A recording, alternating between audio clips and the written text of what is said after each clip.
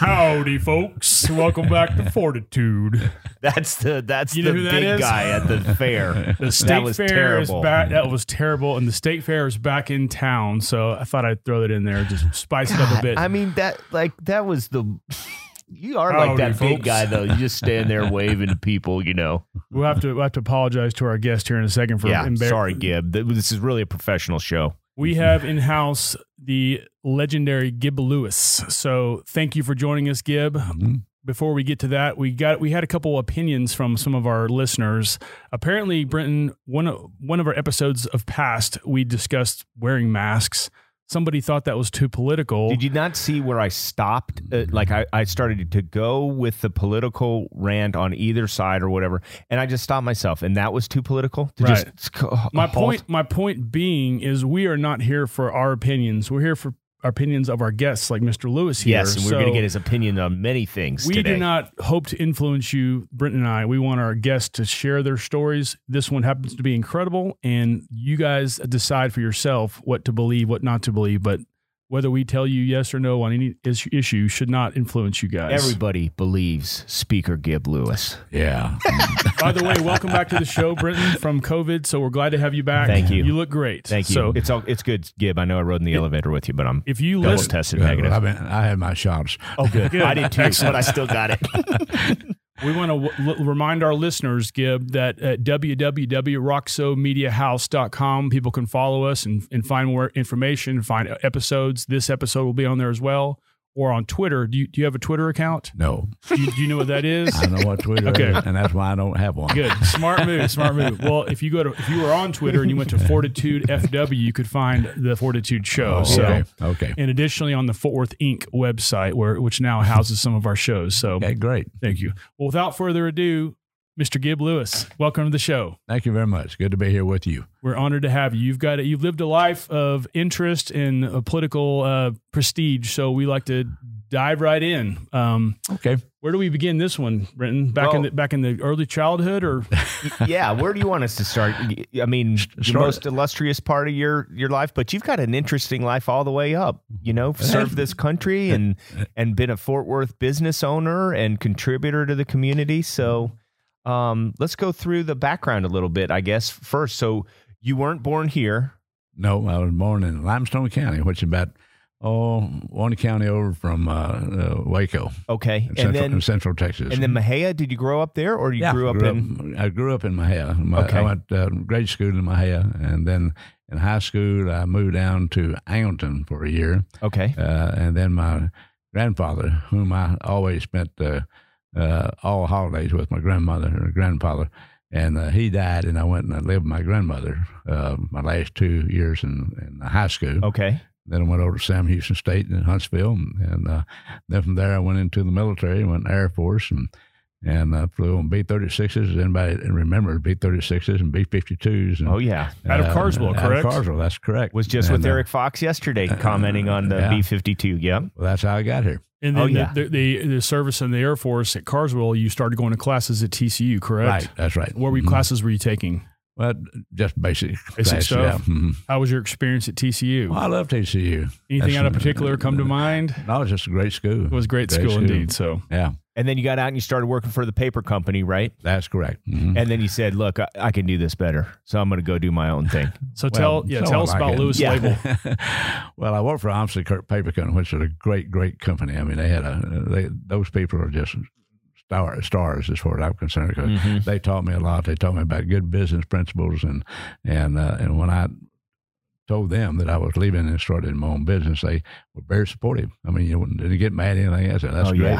Yeah. And they became one of my better customers. Sure. So it was great working for them. And then, of course, I went in, opened up Lewis Label Products. And what that was, that's a business that deal with labeling products. You know, if you look at that bottle of water there, it has a label on it. Yeah. And you go into a grocery store, you see labels on everything that's on the shelf. And that's what we did. We specialized in making printing labels that go on food products mainly. About 90% of our business was in food products. Did you have to go and buy the print? Was that the deal? You said, okay, I'm going to get the print press, and then I'm just going to go get that business and just start printing these labels. That's right. Mm-hmm. What year did Lewis Label start? 64. 64. Okay. Mm-hmm. Been around Always a while. at the same location over off of Grace? No. We switched around and we improved several times. We moved about 4 or 5 times into the current location. Sure. Yeah. Where were some people see some of the Lewis Label products? Things. What type of products? What brands? Well, any food products, like Earl Campbell sausage is a good example. Sure. We did the businesses, all of Earl Campbell sausage businesses for years, and then a lot of people in the packaging is what mainly, I guess you say, people that did bottling or any kind of hard packaging. We could do that. So. We specialize in packaging, and that was it. If you look at any product that's got a label, and we did that label or did one like it. Yeah. Fantastic. Yeah. You're going through running this company, then something happens to you that brings you into the political sphere. Tell us about that. Well, it really is kind of an interesting thing is Armstead Kirk was a great company, and one thing, they were community orientated. And one thing they wanted was all their salesmen, which I was a salesman for them, to be involved in the community and to join service clubs.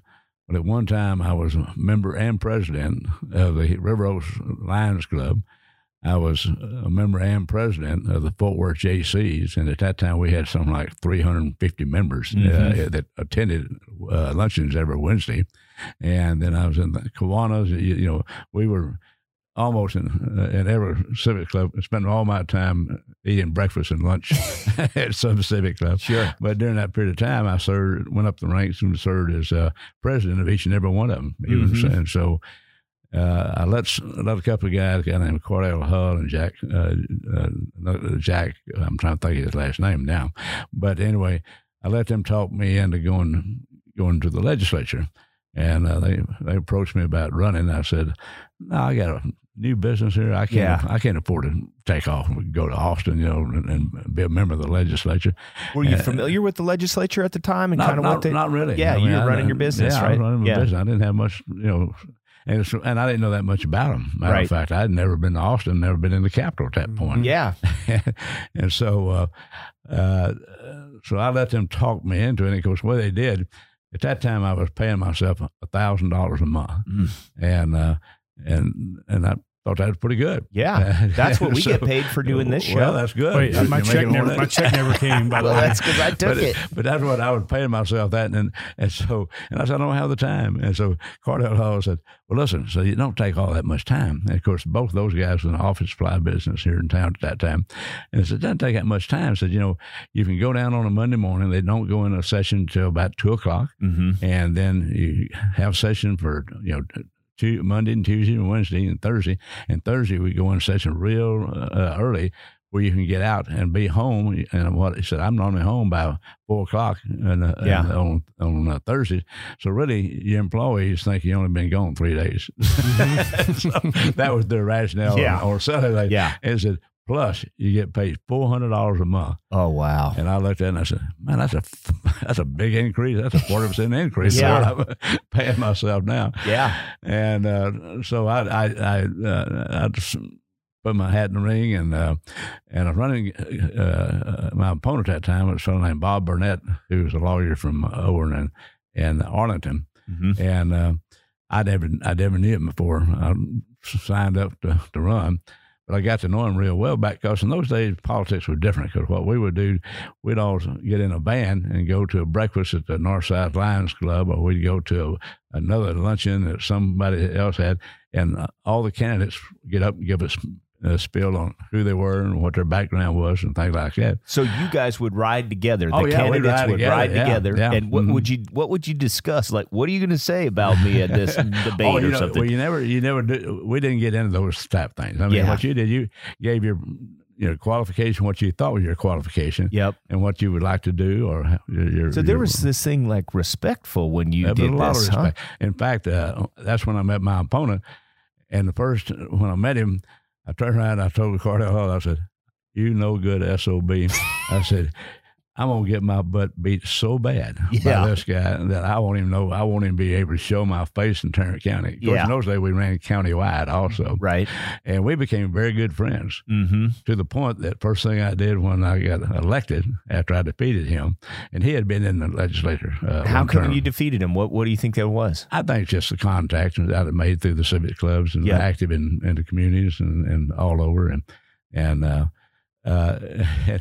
But the first thing I did, because Preston Smith was the governor at that time, and I gained a lot of respect for him, and so I went to the governor and I said, Governor, you got a judgeship opening up in Tarrant County. I said, do I have the guy for you? Oh, wow. And so he got appointed, and we had already become good friends after that. So let me just get this straight. This is so different from where we are now.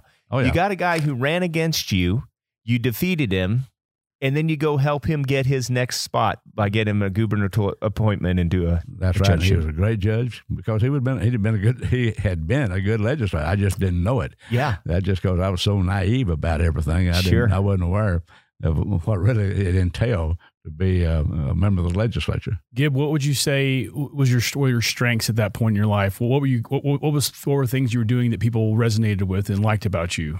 I don't know. You never know. I mean, it seemed to be everything I was involved in. Well, I became president of it. So I guess everybody thought I had leadership qualities or whatever it might be, because I served as president of about 5 or 6 different clubs, organizations at that time. And, and stayed pretty well organized, I thought, plus running a business at the same thing.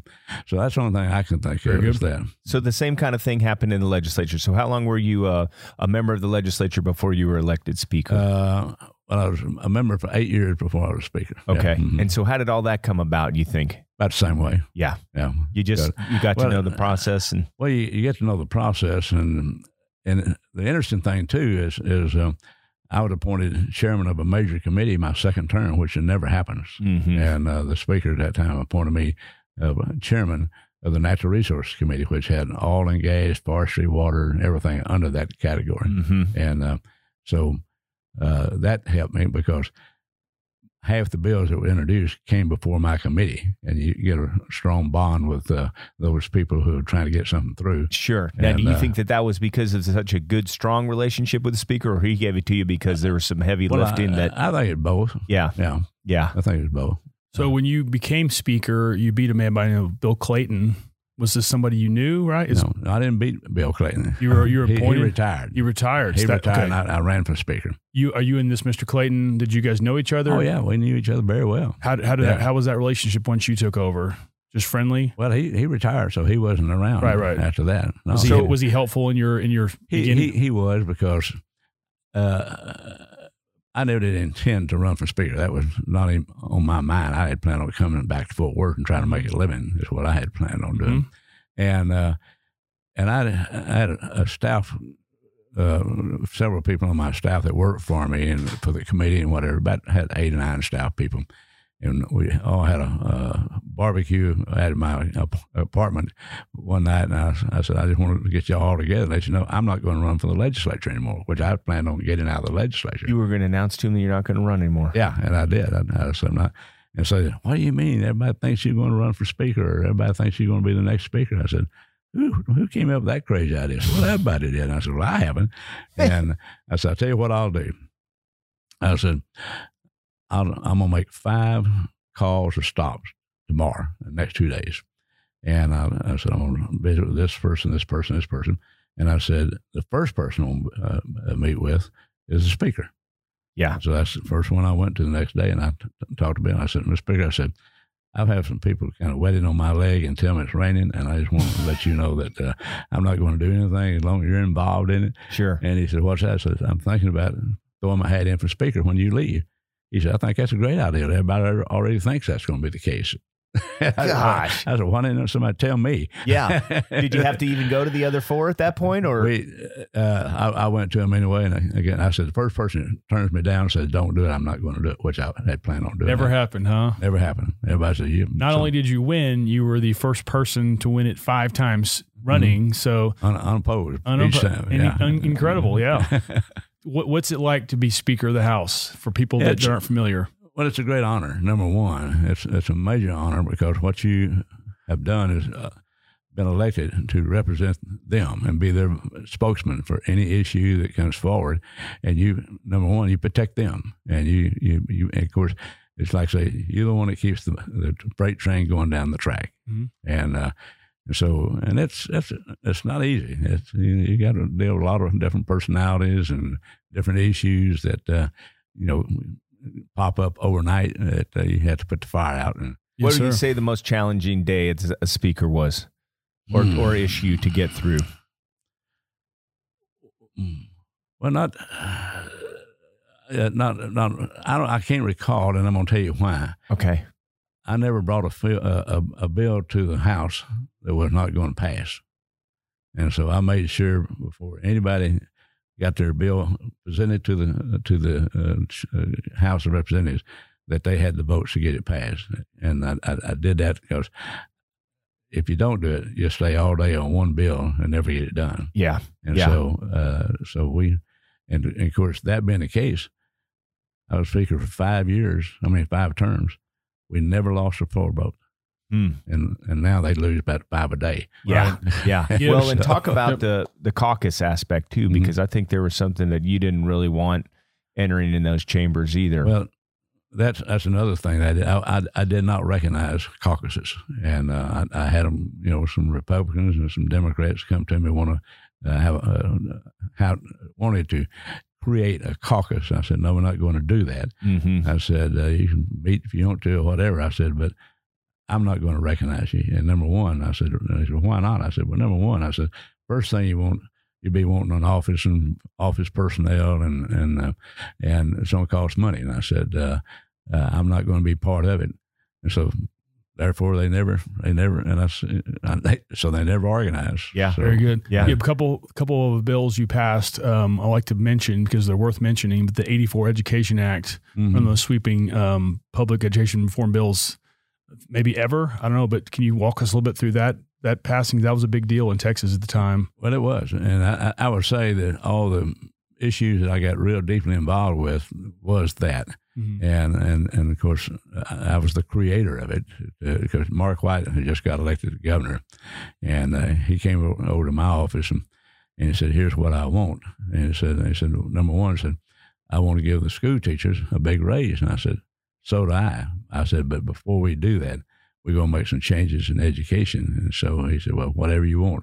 And so what we did then, we created a special committee that was from citizens around the state that had some interest in, some of them were business people. In fact, Ross Perot was the chairman of that committee. And they spent a whole year traveling all over the United States just about, and all over the state, looking at every education system and coming up with the best idea that they thought we needed in Texas. And it, like I say, that we made a lot of changes, made every superintendent mad and every school teacher mad because nobody likes change, as you know.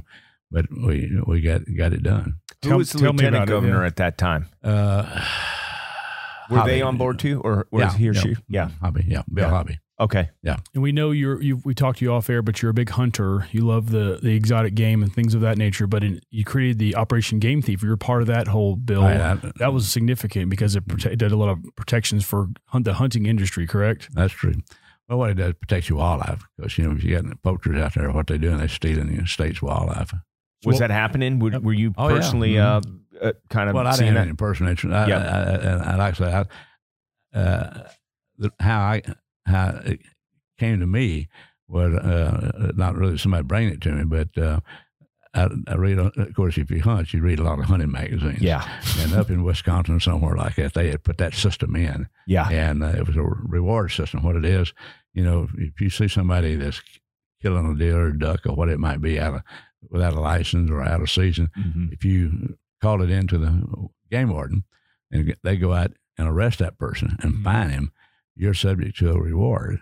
And so you get a reward. It's almost like a hunt itself, huh? Yeah, that's right. And, have you ever been fined for hunting without a license? No. Okay, good. Okay, let's ask another hunting question though. You've been all over the world hunting. What is the top? Okay, what was the best hunt ever? And then what was the one that you were probably so looking forward to, and there's This is nothing. This was easy.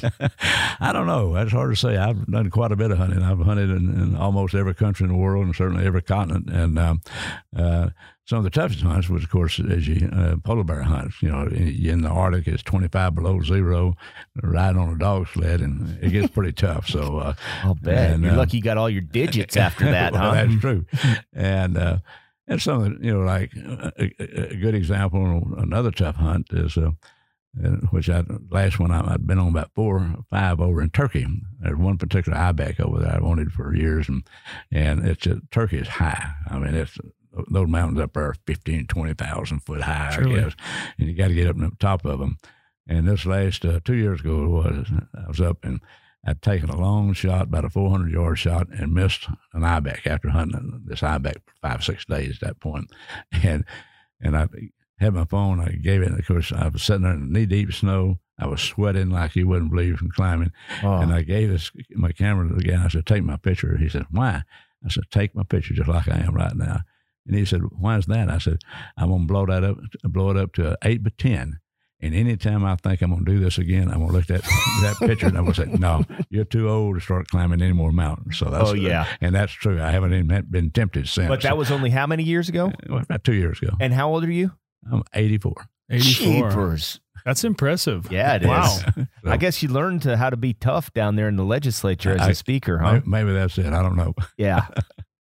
One more bill I wanted to run back. It's kind of backtracking a little bit, but in 85, the Texas Water Plan. Can you tell us some information, some details about that? Do you recall? Well, it's, you know, a speaker, you have to take the lead on a lot of these things. The governor and lieutenant governor, they do the same thing.